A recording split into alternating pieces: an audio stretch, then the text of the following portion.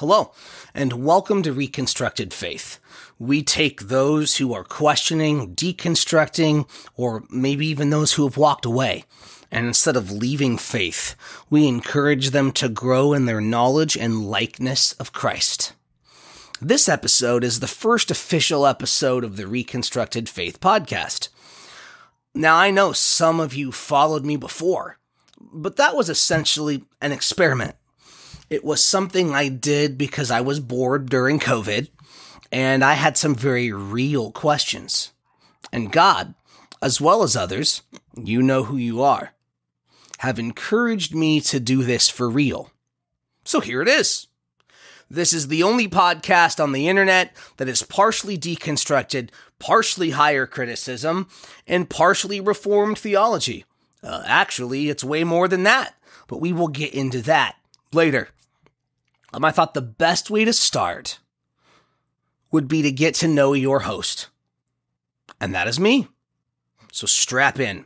I'm just going to say this ended up being a pretty in-depth biography because I think it's important.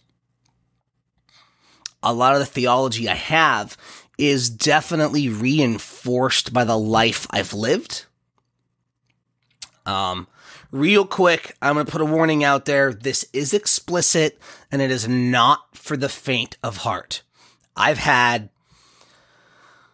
a life. Now, you'll see me looking over here, and that is because I am scripted. I have to write this out more than just bullet points, because this will be a 5-hour video. A 5-hour podcast if I just hit record and start ranting. And no one needs that, and I ain't got time for that. So,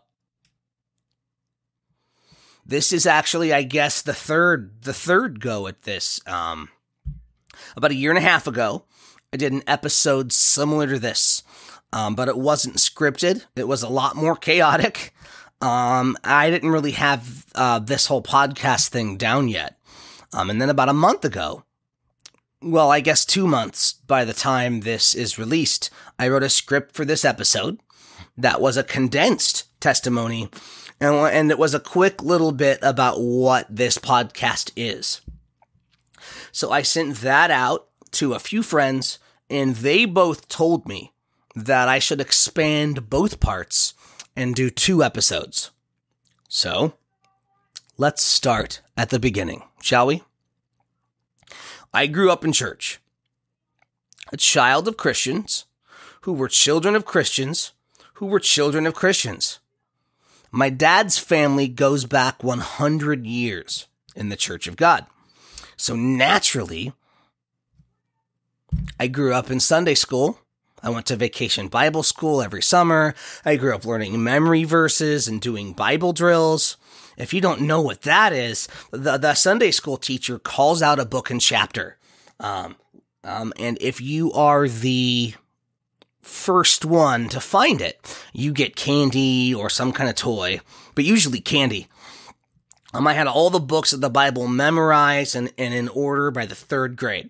I was the only kid that could do it.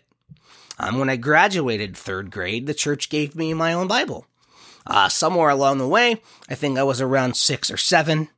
You know, it may have been a little later than that, actually, now that I think about it. I was reading the Bible for myself already.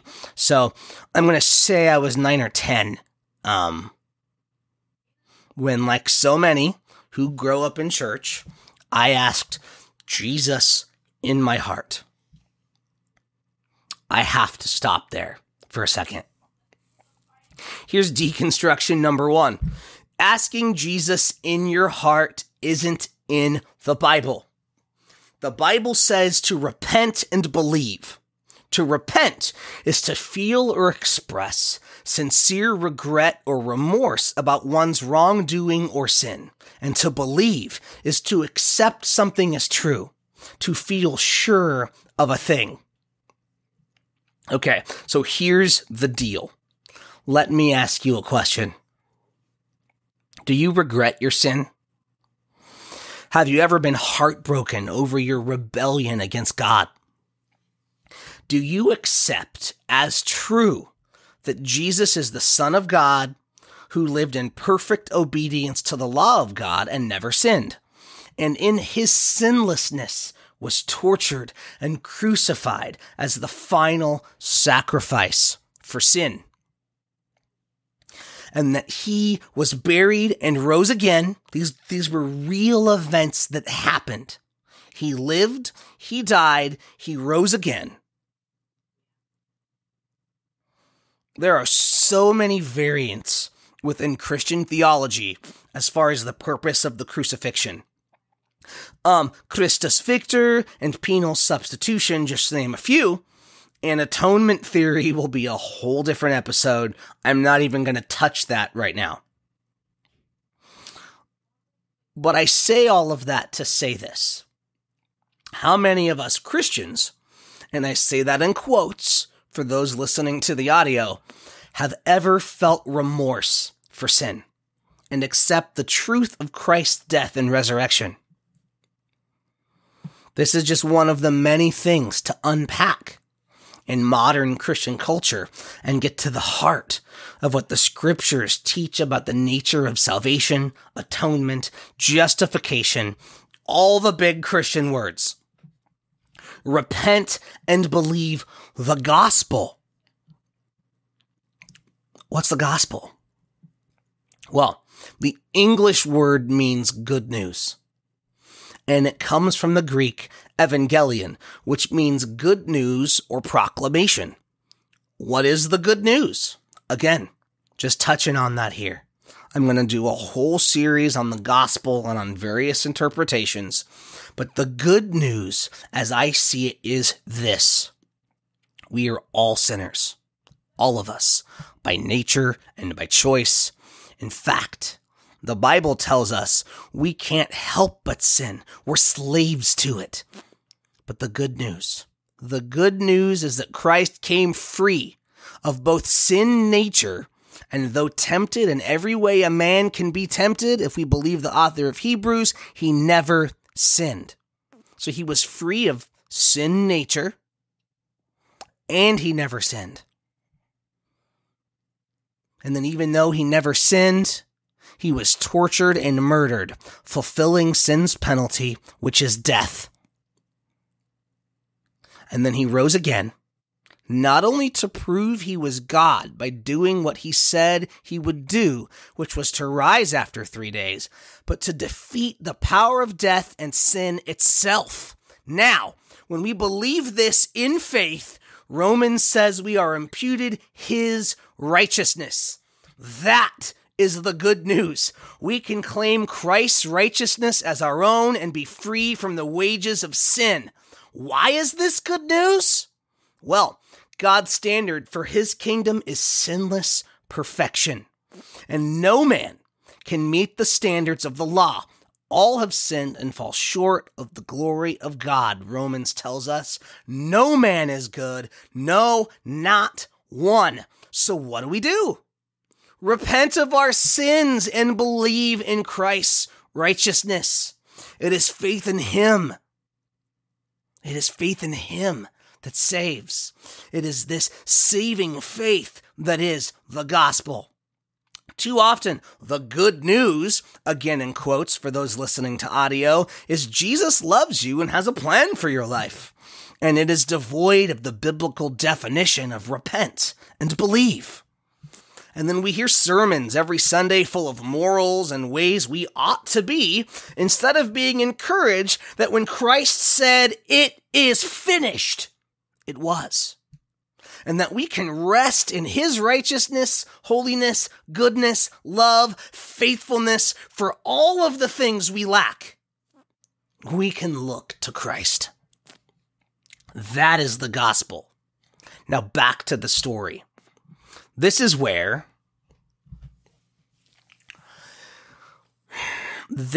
tragedy begins.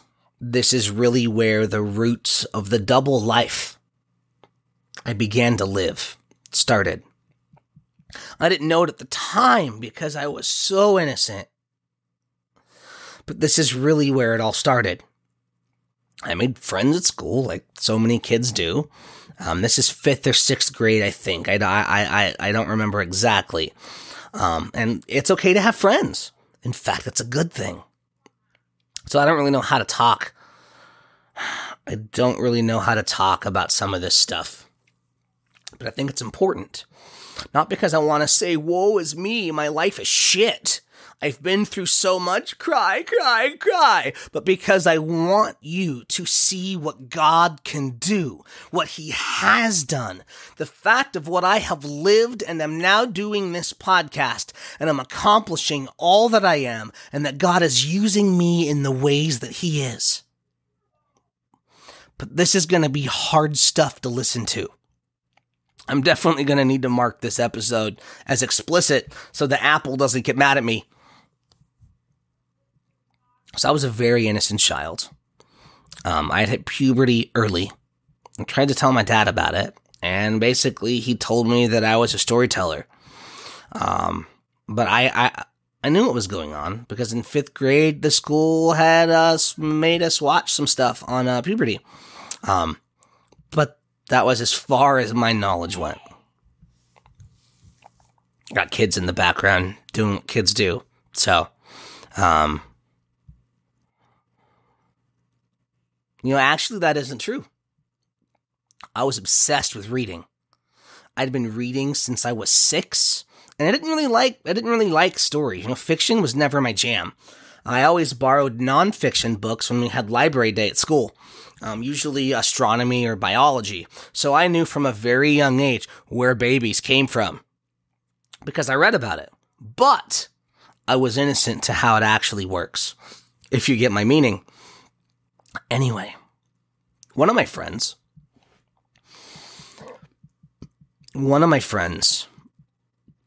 introduced me to masturbation, which I suppose is normal enough if I think about it. But it didn't stay there. We began after a time to touch each other, even experimenting with oral sex. I literally had no idea it was wrong. I know that seems strange, but I had never been talked to about any of these things.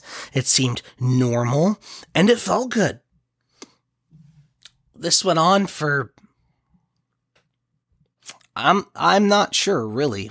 We aged out of it somewhat as we got older. So I think probably 11 to 14 is probably, maybe even 13. I could have been a little bit younger when we kind of aged out of it being a regular thing, at least. So as we got older, we entered middle school, we hung out less because we made other friends. And then in high school, him and his brother went to a different school altogether. And I really only saw them when I was invited for parties and such. So this didn't really go much past the 7th grade. It was 8th grade when I really started making other friends. And sadly, I spread this abuse. But before I get there, we've got to hit the really hard stuff, as if that's not bad enough. So, it was my freshman year when my grandma died. We'd lived with her since I was 4. So, grandma had really always been there as long as I can remember. Now, I don't really know if this is related, but it is related in my brain. So, I've always assumed that the following events were somehow due to grief or the loss of grandma's influence in our lives. I was encouraged by my test readers to leave this part slightly ambiguous as to not harm the other parties involved, which was advice I was going to take. But as I began to re-script this out and think about my life and the events that have transpired and that I later am going to talk about, events that happened while this person was out of the home and in prison in order to lead into other events. So it's just easier to tell it like it is. Before I get started with this, I need everyone to know that I now live with my wife and my stepchildren we live with my parents. My mom has several disabilities and can no longer drive. And my dad recently had to have his legs surgically put back together when his quad detached. So had to go in and kind of had to reconstruct his leg. So they need a lot of help, and the house needs a lot of work. So we moved in with my family to take care of my parents and their home. Things are okay between my mom and I. They're okay. I try to love her the best I can because I am her son. And first and foremost, I'm a man of God who feels led to be the leader of his family, including caring for my aging parents. So I need everyone to know up front, I live with this person. We have an okay relationship. And I in no way want there to be any kind of repercussion or negative action towards her. So it was August, the end of summer between my freshman and sophomore years. And I was sexually abused. I was going to say this way differently. But not only do I think it's more relatable to simply state that I was abused, it's probably more accurate than what I was going to say instead. This happened again a few months later.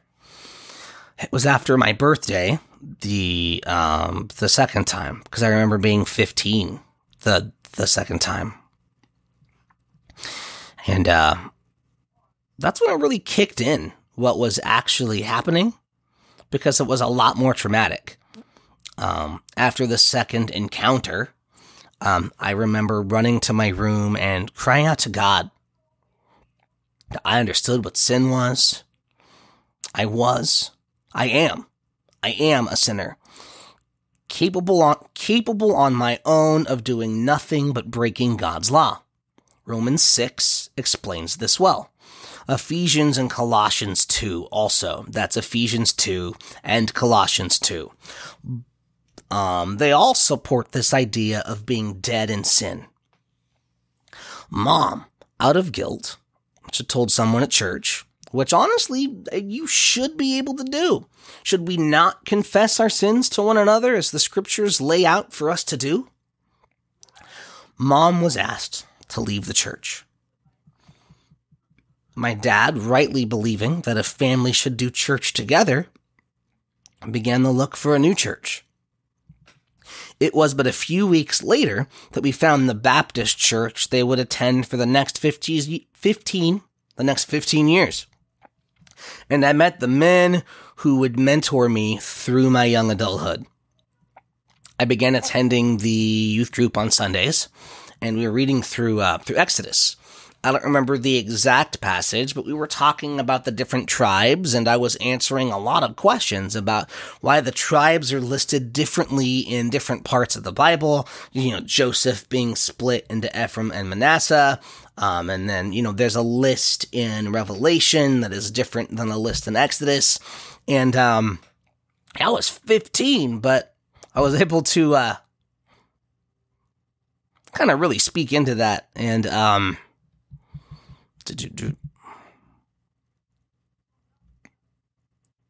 look at this. I'm scripted, and my brain still goes blank. So this is why I need a script, ladies and gentlemen.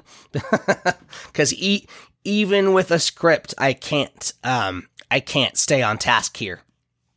So anyway, I was answering questions about why the tribes are listed differently in different parts of Scripture, and the youth pastor was impressed, and he got me connected to a friend and a mentor of his for discipleship. I still to this day don't know why Tony decided we should go through Revelation, but that's what happened. And we were a few weeks in. I don't know what chapter or even what the topic was, but I went home. I went home after Bible study, and Gosh, how do I say this? There are so many ways we talk about this sort of thing that aren't biblical and are theologically incorrect. And part of my deconstruction and the rebuilding, the reformation of my faith has been learning to not use Christianese, but to actually describe things biblically.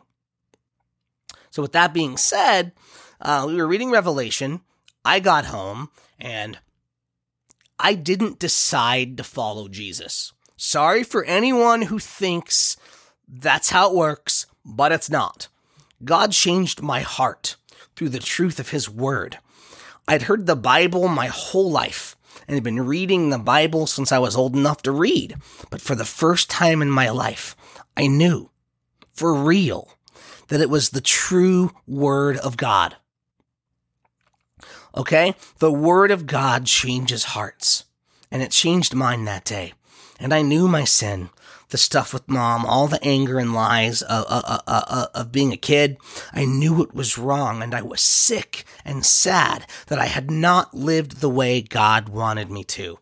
And I understood that I deserved to die for my sins, and that I deserved nothing less than hell for breaking God's law. Like, these were things I knew. You know, I grew up knowing these things, in quotes, like I had the knowledge of in my brain, but I understood it that day. I was baptized shortly after that, but sadly, as we'll find out later, accountability was less a part of this. I mean, I was headlong into chat rooms and instant messaging. This was the MySpace days, right? Before Facebook and Messenger, and everything was instant messaging. You know, it was MSN, it was AIM, it was Yahoo. I had all the things. And I was headlong into sexting and pornography. It ate me up inside. And yet I couldn't quit. I hated this almost dual life that I seemed to have. Again, the background of all of this, okay? Mom was gone. She was in jail and then in prison. So it was just us guys, my dad, me, and my brother. With mom not home and dad at work, I began to more or less live on the internet when I wasn't at school. So on the one hand, I was on 3 different worship teams. I was a youth helper in the youth, even responsible to teach a lesson about once a quarter. I was headlong, on the other hand, into internet porn. Now, at the time, it was mainly downloading pictures, because we didn't have high-speed internet yet. It was around this time somewhere when... Okay. So my best friend at the time. What my friend had done to me when I was young, I now passed that along to my best friend. You know, abuse. Abuse is the gift that keeps on giving, right? So anyway. So with that going on, and with the internet porn, both going on behind the scenes, while I was being trained up and raised up as a leader in the church, it really makes me wonder. You know, actually it doesn't. It does not make me wonder at all. I know the statistics, and Satan has the church literally by its balls. Like this, by its balls. But I often think about how many others, either due to shame or due to lack of proper accountability, have porn issues, or are fully sexually immoral, up to and including adultery, get lifted up and elevated into church leadership. How many take this addiction with them to college and then into life? How many of them let it eat them alive until it ruins their judgment, it sears their conscience? I have lived that. I've lived it. But then because of their position, it becomes a sex scandal. Yeah, I can think of the Carl Lentz the Hillsong thing, and I know there's been a lot of allegations of abuse in the SBC recently, so we see this play out. I am sadly not the only one, and I am thankful to the Lord that I was not given a platform of which to do more harm. So I was 17, going into my senior year. I don't remember exactly. This time in my life was pretty crazy, actually. Around 17. My friend Nick was living at my dad's house with his daughter, Una. And he kept setting me up with different girls. He knew about my faith and how I felt about stuff, but he was trying to get me laid. He thought he was being a good friend. And I don't fault him for that, even to this day. So, because he just, he didn't believe that way. He's just being a good friend, right? So there's one girl, Jessie, different walks of life in every way, not a Christian, not even spiritual, and she had tried just about every kind of drug there is. I became very good friends with her at first. She quit drugs, we talked about everything, literally everything, but it eventually happened. And when it did, the it being sex, by the way, if you haven't figured that out, we eventually did the thing. And when I did, I went to my youth leader and the pastor of my church, and I told them what had happened and offered to step down from everything I was involved in because of my, because of biblical qualifications for leadership and, being actively in sin and that sort of thing. But because of my willingness to be punished and my desire to meet the qualifications of leadership, they saw me as someone with a sober mind and that this was just a mistake of dating a non-believer and being young and dumb. I was given essentially a slap on the wrist, taken off the worship team for like 6 months, and told to sit under teaching and continue my discipleship. And that in 6 months, we would revisit the situation. But almost right away, I was back to leading youth worship and being a youth leader. Some time went by, and I was texting and calling girls from the youth group being flirty. I was deeper into internet porn because we had high speed. So I was able to graduate to full video pornography, unfortunately. So, that was going on the one hand. There was a girl from church that I truly believe that I was in love with her still to this day. I'm not at first, but it definitely became that. We became amazing friends, and a lot of my issues through this friendship and just studying the Word together and learning from each other and talking and growing, a lot of my issues actually began to subside for a while. And it's interesting because the whole thing with her wasn't sexual at all. It was about her and who she was. Almost entirely. It was very wholesome. And I had never felt anything like that. Just one time, we just sat in the car together. We didn't even say anything. We just sat there. And we felt. After a while, one of us was like, whoa. Just to break the silence, right? Anyway, I need to move on from here and not get into what could have been. Those are feelings I don't need to have. So her dad was an interesting fellow. He was full of deep theology. He had a Scofield Bible and a MacArthur Study Bible. He was a big Star Trek fan. So we got along really well. At least I thought so. I admired him a lot. But he also had deep hurt from the recent loss of his son and a disdain for the bride of Christ from church politics he had been involved in. And I was too young and unwise to understand, nor was I aware of any of this until much later. I realized I just said bride of Christ. So for those that may not understand that term, the church, okay? Not the building, but the universal church comprised of all true believers in the world, the church invisible, is Christ's bride. So when I say that someone has a disdain for the bride of Christ, it means that they hate church.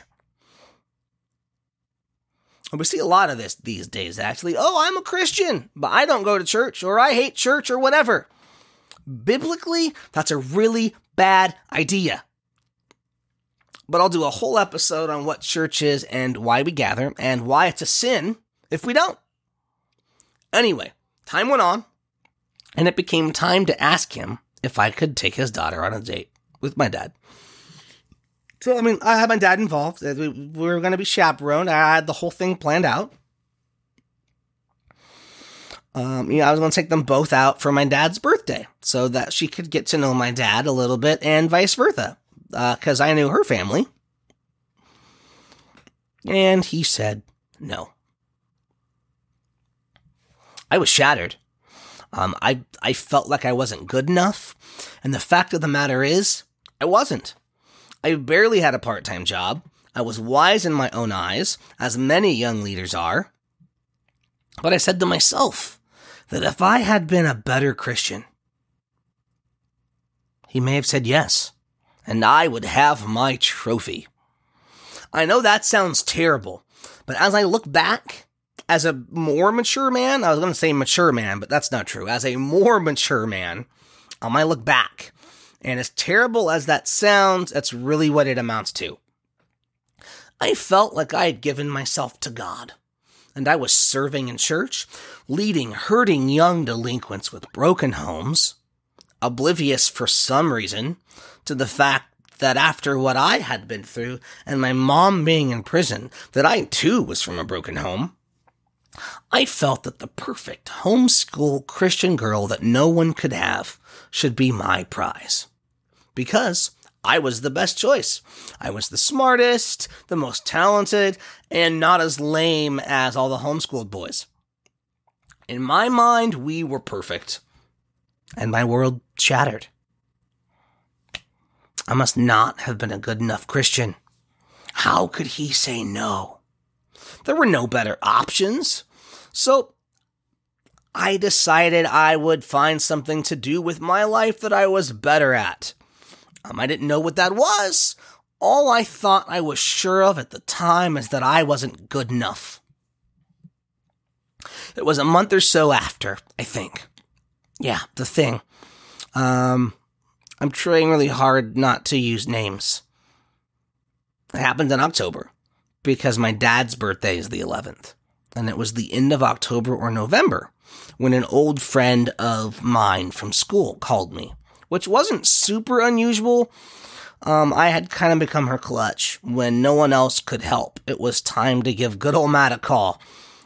We kept in touch and stuff, and we liked each other in school at different times. It's one of those things that never really lined up for us. I had someone, then she had someone, and it was just how it was.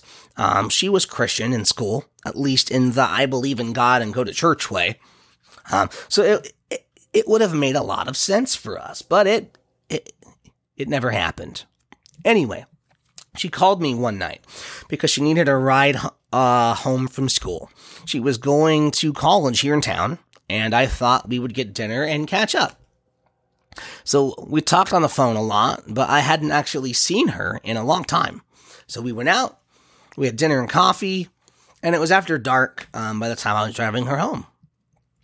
I don't remember exactly what happened, who said what, or who started it, but we pulled off onto a logging road, and we hooked up. I got her home, and she invited me inside for round two. But I had the sense to decline. I told her that we shouldn't have, and that I couldn't do it again. For the next few months, she was trying pretty hard to date me, even so much as saying that she would go back to church again. but she wanted us to keep having sex. And I just couldn't do it. Being a Christian was more important to me. So before I get ahead of myself, I knew what I had done. I told my youth leader, mentor, and the pastor what I had done, and I stepped down from everything I had been doing voluntarily, because despite what I had just done, holiness matters to me. It matters now, and it mattered then. And I was not qualified to be a leader if I was going to live that way. Here's the thing. All Christians live in constant tension. Paul writes about this tension in Romans 7. Verse 15 says, "For I do not understand my own actions, for I do not do what I want, but I do the very thing I hate." I made and make many bad choices, and I'm sure that you do too. And often in the guilt and the shame, we wonder sometimes if we're even saved at all. Am I a Christian? We ask ourselves. For me, what I always come back to is the fact that I hate my sin. The fact that I can question my salvation and that I care about it proves my salvation.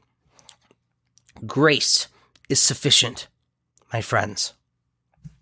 Everything you have ever done and ever will do was paid for on the cross. Christ lived in perfect obedience to the Father, and by faith we are imputed that righteousness. I mentioned this earlier. But what does it mean to impute?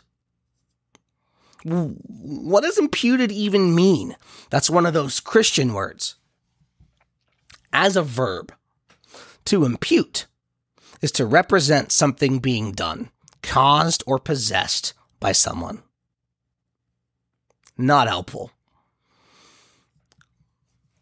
Theologically, what it means is this: to ascribe righteousness, guilt, or judgment to someone by virtue of a similar quality in another.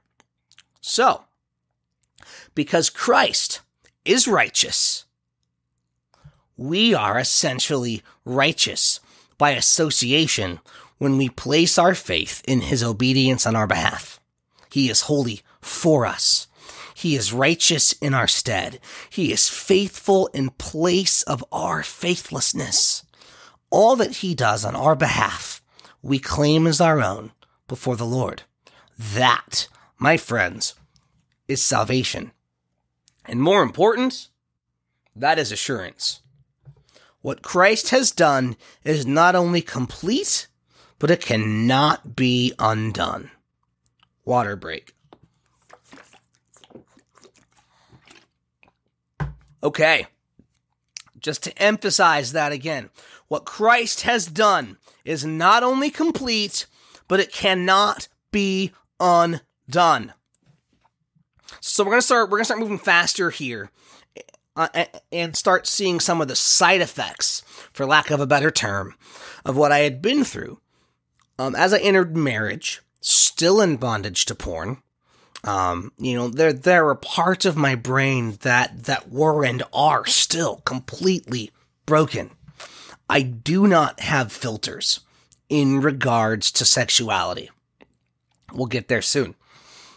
Anyway, so I kept attending that church, and I was still involved in the study groups I was involved in. I still went to the outreach group as a helper, but no longer led worship or did any kind of teaching. I was not responsible for any of the ministerial duties. I began talking to and eventually dating the woman that would become my first wife and the mother of my children on MySpace. And I joined my first band around that same time, Accept These Chains. We were interesting. We went for the female-fronted thing, not only because it was popular at the time, but my friend Simon, his wife at the time, wanted to be in a band, so it just worked. I wanted to be Nightwish, and she wanted to be Evanescence. Very different ideas. Anyway, this isn't about my music. So let's make a really long story short. Morgan, my now ex-wife, has a pretty bad relationship with her family. Anytime she lives with or near her family, she, for lack of a better way of saying it, she becomes their bitch. I say that to say this. She was living in Montesano when we started talking. She got hurt at work and didn't have any money for rent. I didn't want her to move in with her family. So, for the aforementioned reasons, and due to many other reasons, and ultimately because we couldn't stop having sex, and because I wasn't going to send her off to her family where she was going to be abused, I married her, and she moved in with me at my dad's. Now, here's where things get even worse. Remember before when I was talking about my buddy Nick who lived with me and my dad? The one that was always trying to get me laid? Well, there was this girl we hung out with. He was trying to date her, actually. They ended up having the kid together, her daughter that lived with us, or his daughter that lived with us. In the beginning, she liked me, and I was definitely infatuated, but this was when I was carrying a Bible around school and was, for lack of a better term, super religious. So ultimately, she wanted certain things that I just wasn't willing to give her at that point in time. So just before I married Morgan, I emailed and texted her to see if she wanted to hook up before I was married. It, thankfully, thank God, never happened. Then after we found out we were pregnant with our first, I tried to get a hold of her again. I figured having kids would take away any freedom I had left, and again, nothing came of it. Because God is good, and He was protecting me from myself, and continued to do so for many years, as you'll find out. I want to make one thing very clear. I'm very messed up sexually. There's just some part in my brain that is broken or hormonally imbalanced or something. And it is only by the grace of God and His providence that He has protected me from myself. My life could be much, much, much worse than it is if everything I had imagined to do, I had done. God is good. Especially when we are not. As time went on, my behavior continued. We had a neighbor that I was super flirty with, and things escalated to sexting and explicit texting pretty quickly. And it was at this time, for this reason, that I quit my band, Morning Light. Except These Chains had got some member changes and kind of a change in sound a little bit, so we changed our name to Morning Light. So technically the same band, second band, however you want to look at that. But anyway, I quit the band. I considered the band a ministry. Even though we were kind of moving away a little bit from the Christian direction, because our bass player at the time wasn't a believer. We were trying to do the kill switch thing, the whole, positive, encouraging, but not overtly Christian thing. So, the lyrics had gotten into kind of metaphors and allegories. So there was that. But also, I knew that the life I was living, I couldn't be in a Christian band anymore. So I left. I don't remember exactly what happened. But Morgan and the kids were gone. I think there was some kind of medical something with Justin. He had a lot of... he had GERD and quite a lot of other stuff when he was younger. So he was actually in and out of the hospital quite a bit. Anyway, so Morgan and the kids were gone.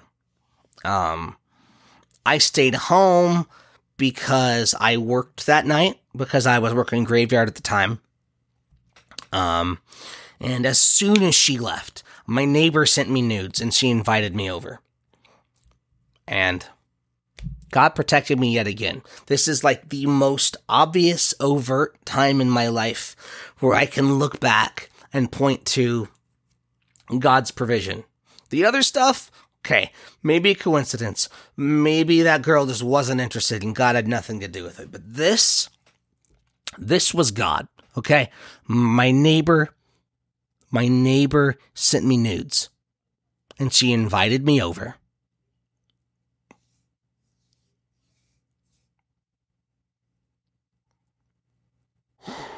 Just give me a second. This isn't the easiest stuff to talk about.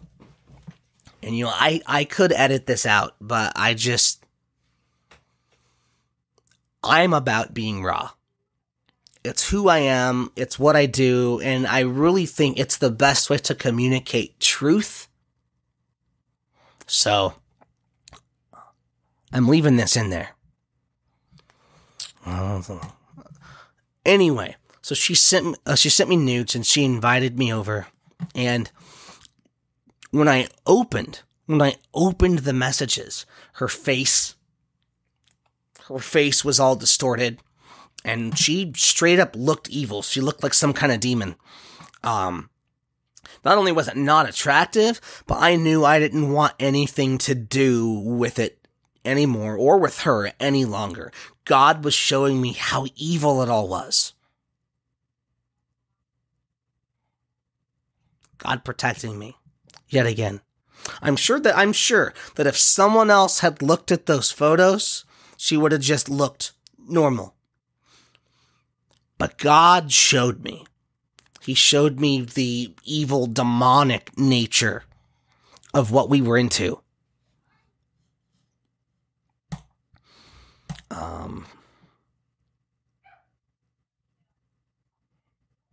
Thankfully, she moved not long after that. While all of that was going on with my neighbor, Michelle had come around again. Because she was in a really bad marriage and really needed the help of someone she could trust. And instead I tried to sleep with her. We don't talk anymore. I wish I could say it was because of that. What happened is very personal to her, and I will not share someone else's story. Unfortunately, for everyone involved, this pattern continued for years, with me hitting up personals and joining hookup sites and talking up people via Facebook and Instagram. I never cheated physically. Even when the opportunities arose, even when women wanted to take it to that next step and meet up and be physical, I never did. I couldn't cheat physically, but I was always talking and flirting with others, and I couldn't stop. Every time it happened, I hated myself more for the things that I was doing. Remember how I quoted Romans 7 earlier? I have lived it. Every time something would happen, I would try to get back to my Bible or try to convince Morgan that we should start going to church again, but it kept happening over and over and over. I felt like I was a slave to it. So we moved away, out of town. We hoped that maybe getting away from our past and getting away from people I knew would help. And it did for a while. And while we were away, we got pregnant again with a girl. This would have been child number 3. But Rachel was sadly stillborn at 27 weeks. I always wear this necklace. It's a black cross necklace for those just listening to the audio. This is actually a tiny little urn, and it has part of her ashes in it. I've got it super glued so it doesn't come apart, so I can't show you. I mean, most of the time I'm fine. But every now and then it does get to me that I could have had a daughter.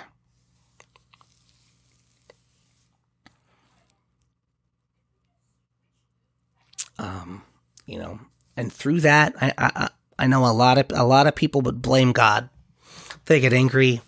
Lots of people have lost kids and lose their faith, and I didn't. I called my pastor friend in to come and pray with us and just, speak into our lives, some hope and some assurance. And that's the thing. Despite all the abuse received and caused, and all of the sin in my life,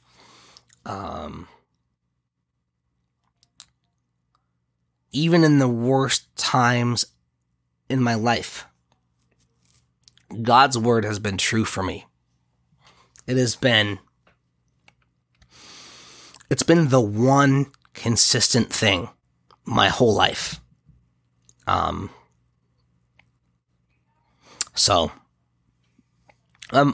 buddy came in, he prayed with us, he spoke some words to us, and, I never really I never blamed God for it, I've always kind of just trusted that God's gonna do what he's gonna do, and whatever that may be is for our benefit. Do I understand the benefit? No. I have some ideas, but I won't go into that here because I'm already like 50 minutes into this thing. So, we moved.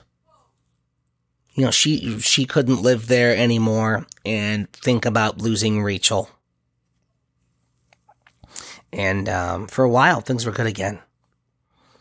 I was living in Olympia finally. I felt like I was moving up in the world. We were going to church together for the first time in a long time. The kids were in church. We started going to Evergreen together as a family, and I really thought that things were going to get better. I think we were trying our hardest to be together and to get God back into our relationship after everything that had just happened. Well, Morgan let a friend move in because she was claiming spousal abuse.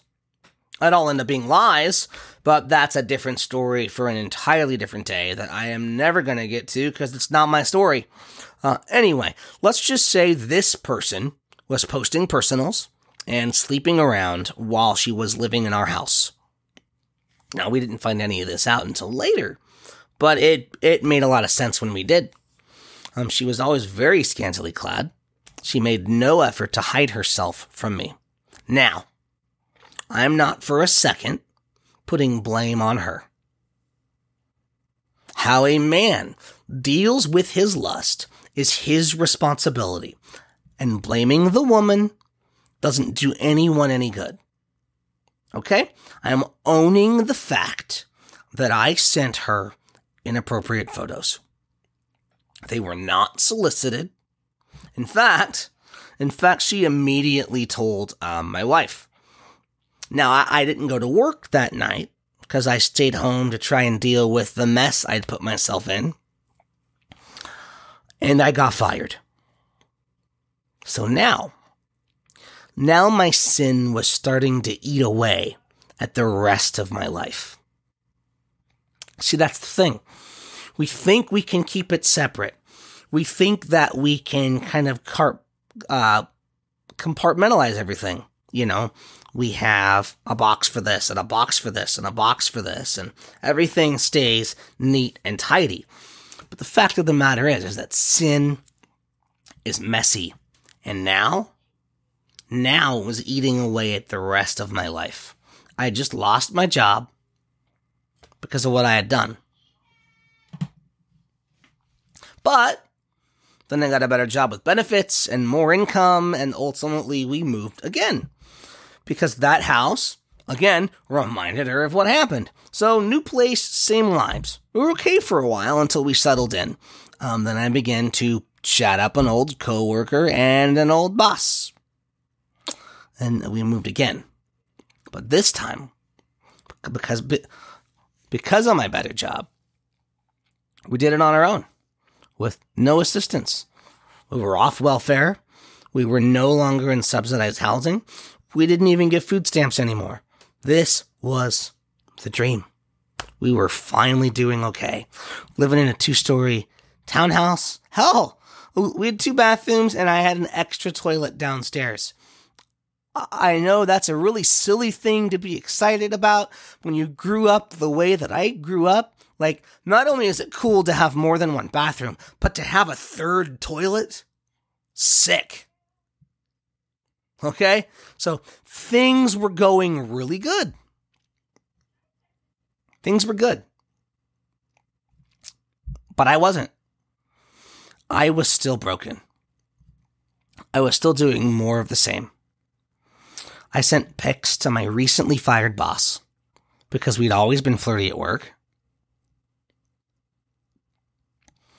I need to make something perfectly clear. So all the years while this was going on, I had always been honest with Morgan up to this point.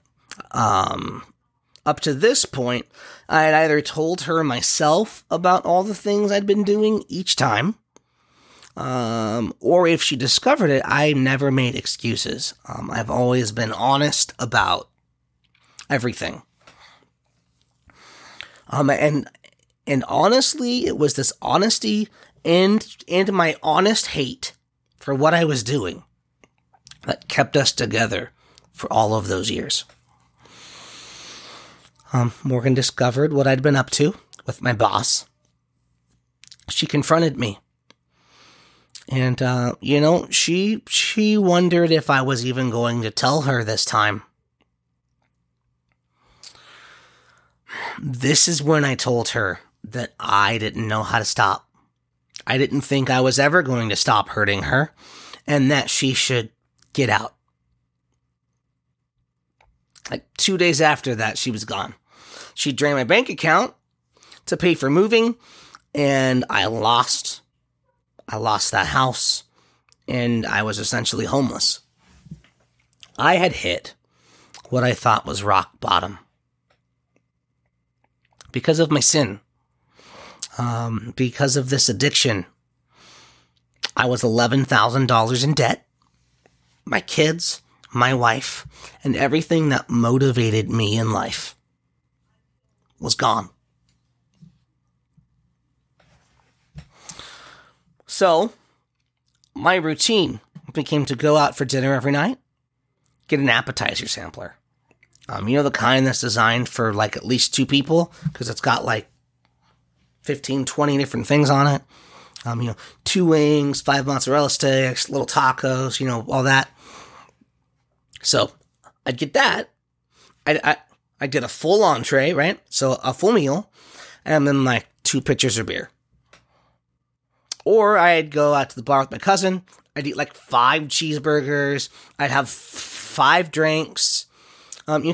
So my cousin is huge. He's like 6'4", 6'5", something like that. Big dude, like 400 pounds. And every time he would buy a drink, he'd buy me a drink. This was 5, 6, 7, 8 drinks deep. 5 cheeseburgers. And so while this spiral of self-destruction was going on, I, of course, was on Craigslist, I was on Tinder, you name it, trying to find someone to talk to. It was never about sex. Even when we were photo swapping and we were talking about sex and whatnot, it was about the attention. I wanted to be wanted. And it wasn't long, actually, before I began talking to the woman that is now my wife. We were both in a lot of pain at the time from failed relationships and just from, crappy lives in general. But it wasn't long before we began having sex.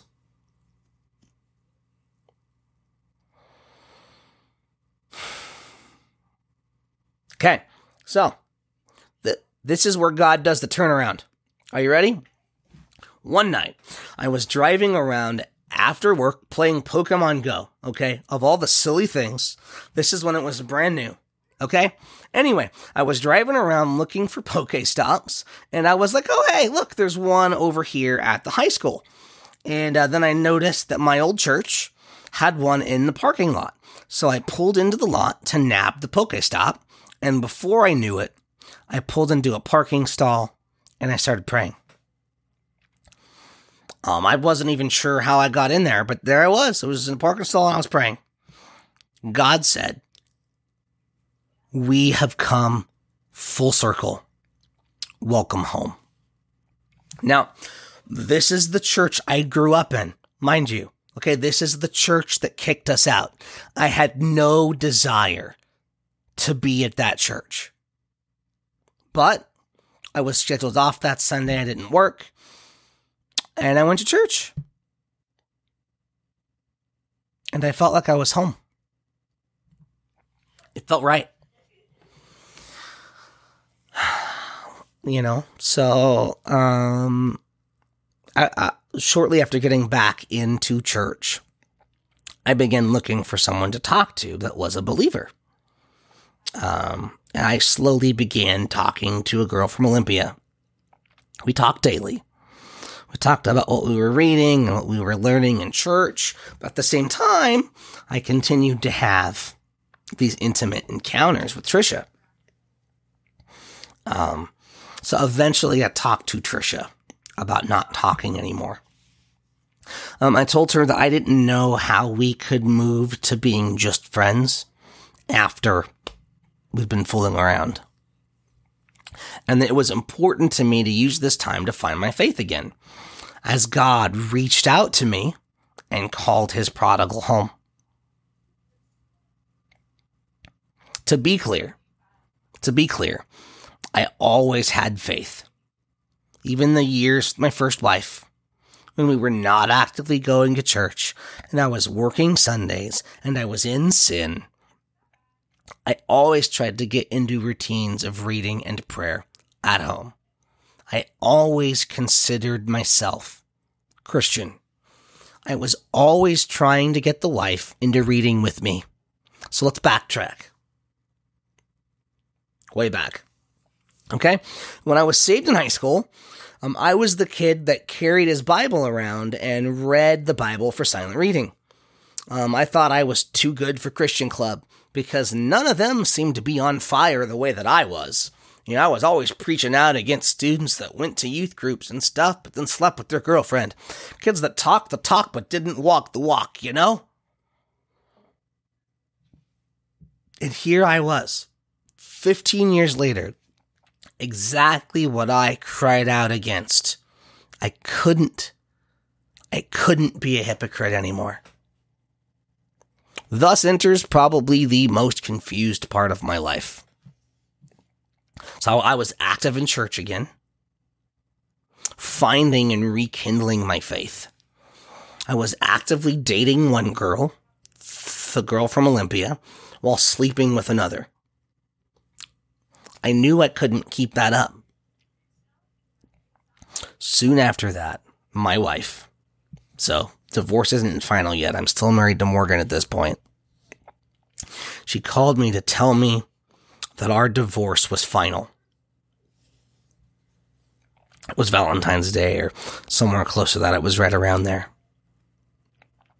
I hung up the phone and I felt my heart break. Literally, I felt like it was ripped in two.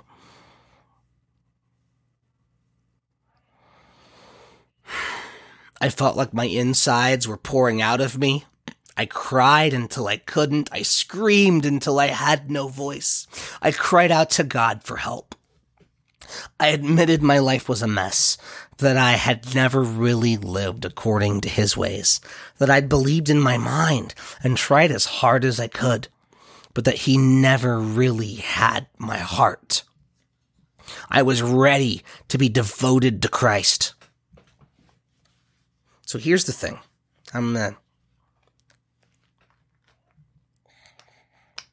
Here's the thing. Statistically, there are many regular church attendees, tithing members of local bodies, okay, who have never truly believed the gospel. They are as I was. Someone who understood the gospel, they gave mental assent. They knew it to be the truth of God, but they never let their heart be broken by the gospel. We all sin every single day. Now you may say, well, I know I am a sinner and I need Jesus. That's the gospel, right? Okay. How about have you actually experienced that? Do you know what it is like to truly understand your sin? Okay, I am depraved. Every second of every day is filled with some kind of wrong motive or sinful thought. Even if it's subconscious, it's there. Even if you don't act on it, God knows what's in here, and He knows what's here. If you haven't been heartbroken by your sin and become painfully aware of what you deserve, then you don't truly understand your need for a Savior. I understood finally what it was to be totally depraved, to be a sinner by nature and not by choice, like Romans 5 tells us. I had lived all these years a slave to it, unable to keep myself from my bad choices, and finally I surrendered. Now, don't hear what I'm not saying. God opened my eyes to my nature, and He regenerated my heart so that I could surrender His will. I did not choose God. Okay? This is not easy believism. In fact, it's the opposite. I truly believe that the way is narrow, that there will be many who say, Lord, Lord, and Jesus says, I never knew you. But me, I want to take as many with me as I can. Do you understand your sin?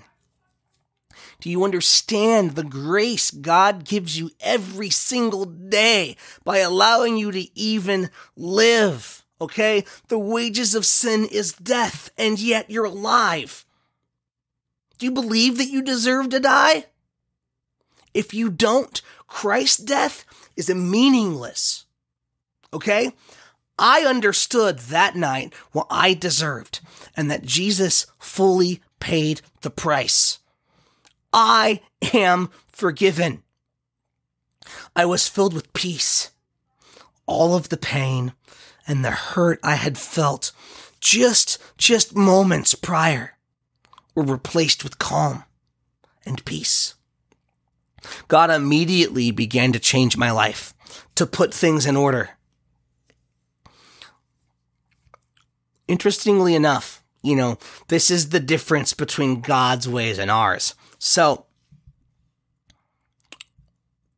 this is backwards from what you would expect, right?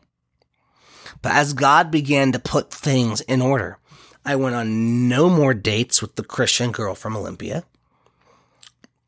We continued to talk a little bit, less and less, until it fizzled out to nothing. I don't even think we're friends on Facebook anymore. But that spring I took Trisha out on a date. Our first date, actually. I told her. Okay.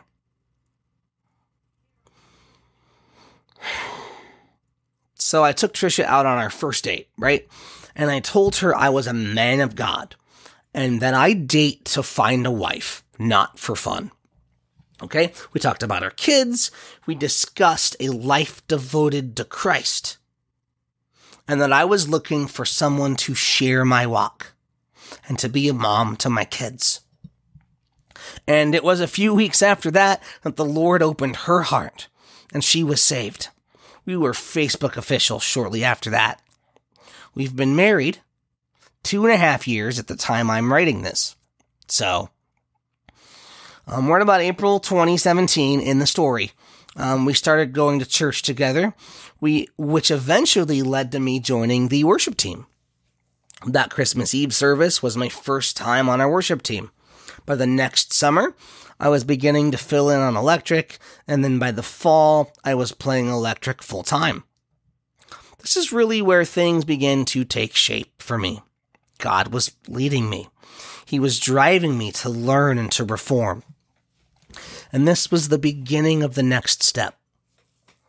Events transpired, leading to a substantial amount of deconstruction, and then really the beginning of my reformation through the study of the church historic. So, how? Well, I had been in metal bands, right? And I was still writing metal songs at home, on the side, recording demos and things like that as I felt inspired. I'd always played my guitar straight into an amp, turned up, sometimes with a boost. I knew nothing about guitar effects or how to play anything other than power chords, chugging, and shred, right? Metalhead through and through. So this was a whole new world for me musically. I began listening to the big names, Hillsong, Bethel, Elevation, Passion, Vertical, because our church was playing songs by those groups.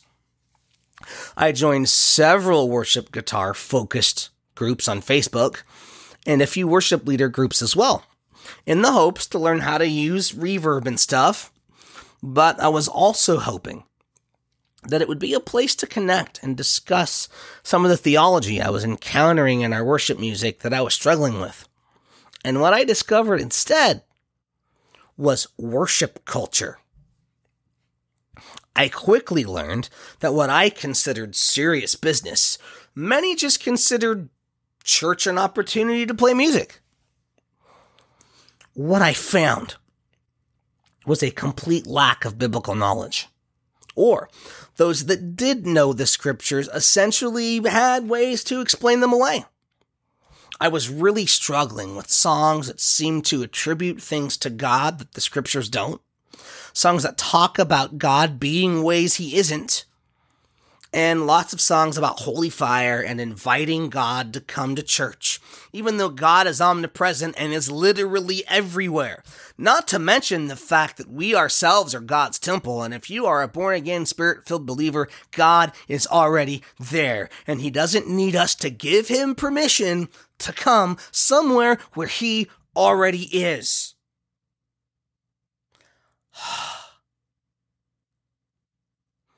So I was finding a complete misunderstanding of even basic theological knowledge on who God is. What I discovered is that everyone who had good music had shallow Sunday school faith, and everyone who had boring music had deep biblical knowledge, and I didn't understand why you couldn't have both.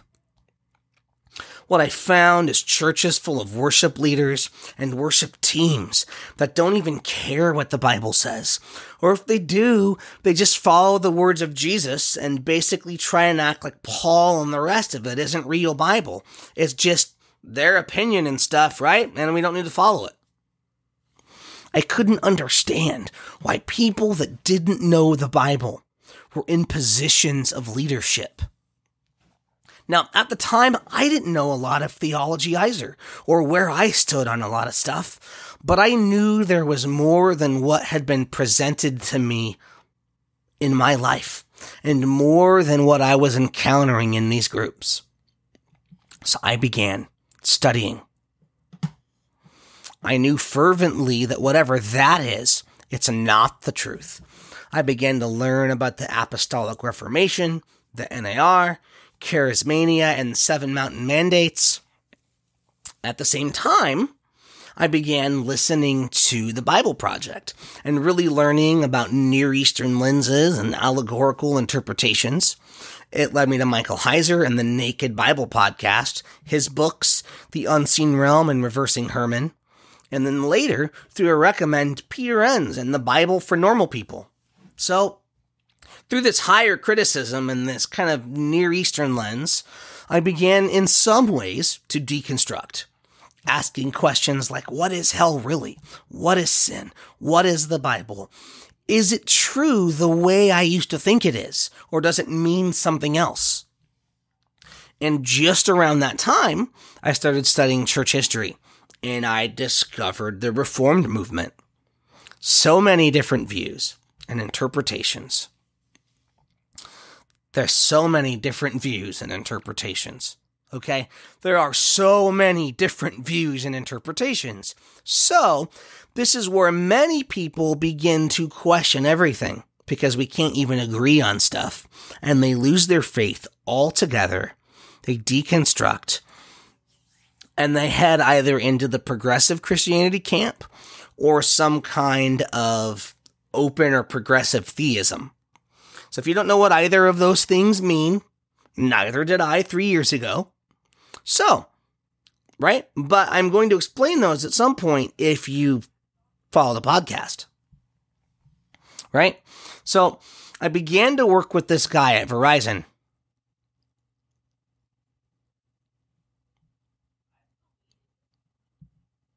Who was asking me a lot of these same questions, right? But from the agnostic skeptic position. So, I was a believer who had faith, but I was questioning all these things. I was looking to understand them better, in order to understand what I believe and why. And he didn't believe, so he was questioning these things because he was skeptical. So he grew up in church, like so many do, and then he lived life, right? He went to college, he got a job, what have you, and experienced the harshness of reality. And he couldn't work it into his beliefs. So then he found podcasters, bloggers, YouTubers, and, with their influence, he started going through this deconstruction and eventually walked away from his faith altogether. So I'm going to touch on briefly why this happens. The next episode's going to be all about this.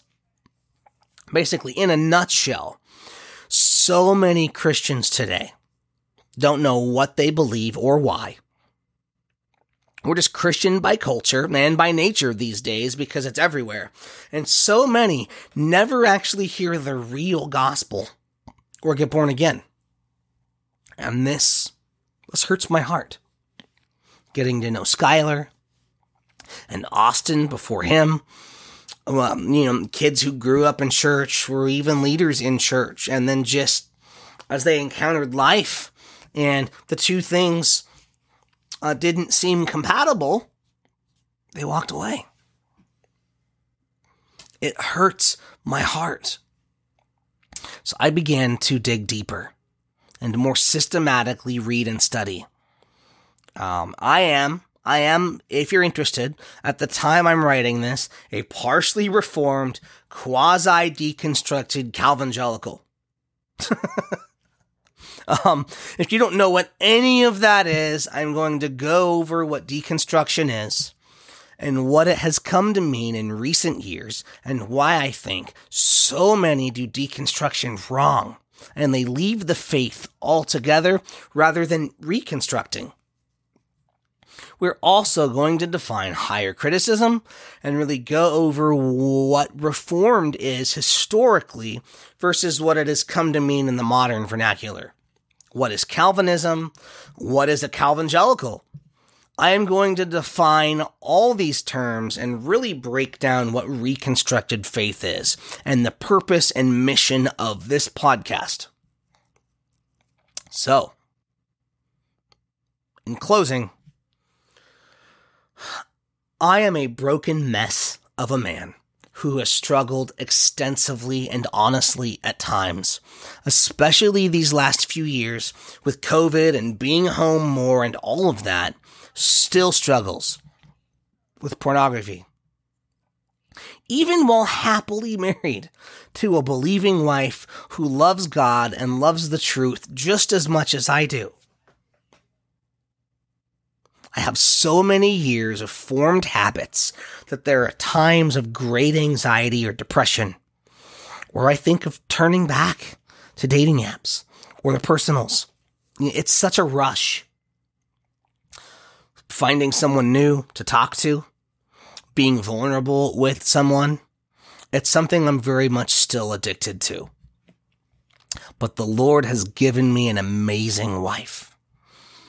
Far better than I deserve, who knows everything I have been through and knows how much I love her.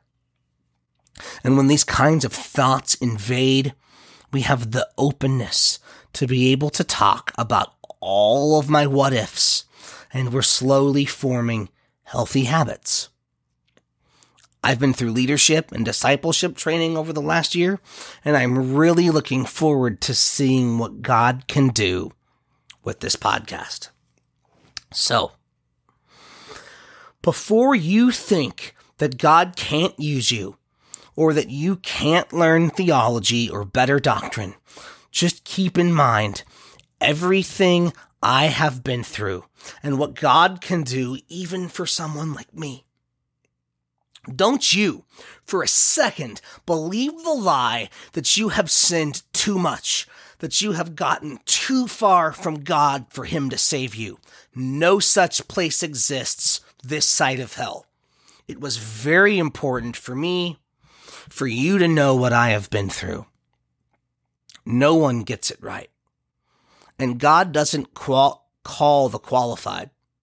He qualifies the called.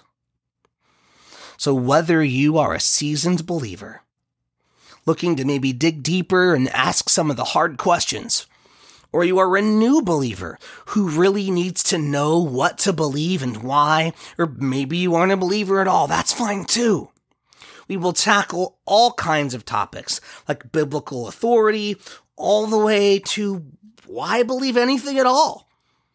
So I hope, whoever you are, wherever you are, no matter what you've been through, but this has been a blessing to you, and you will tune in next time.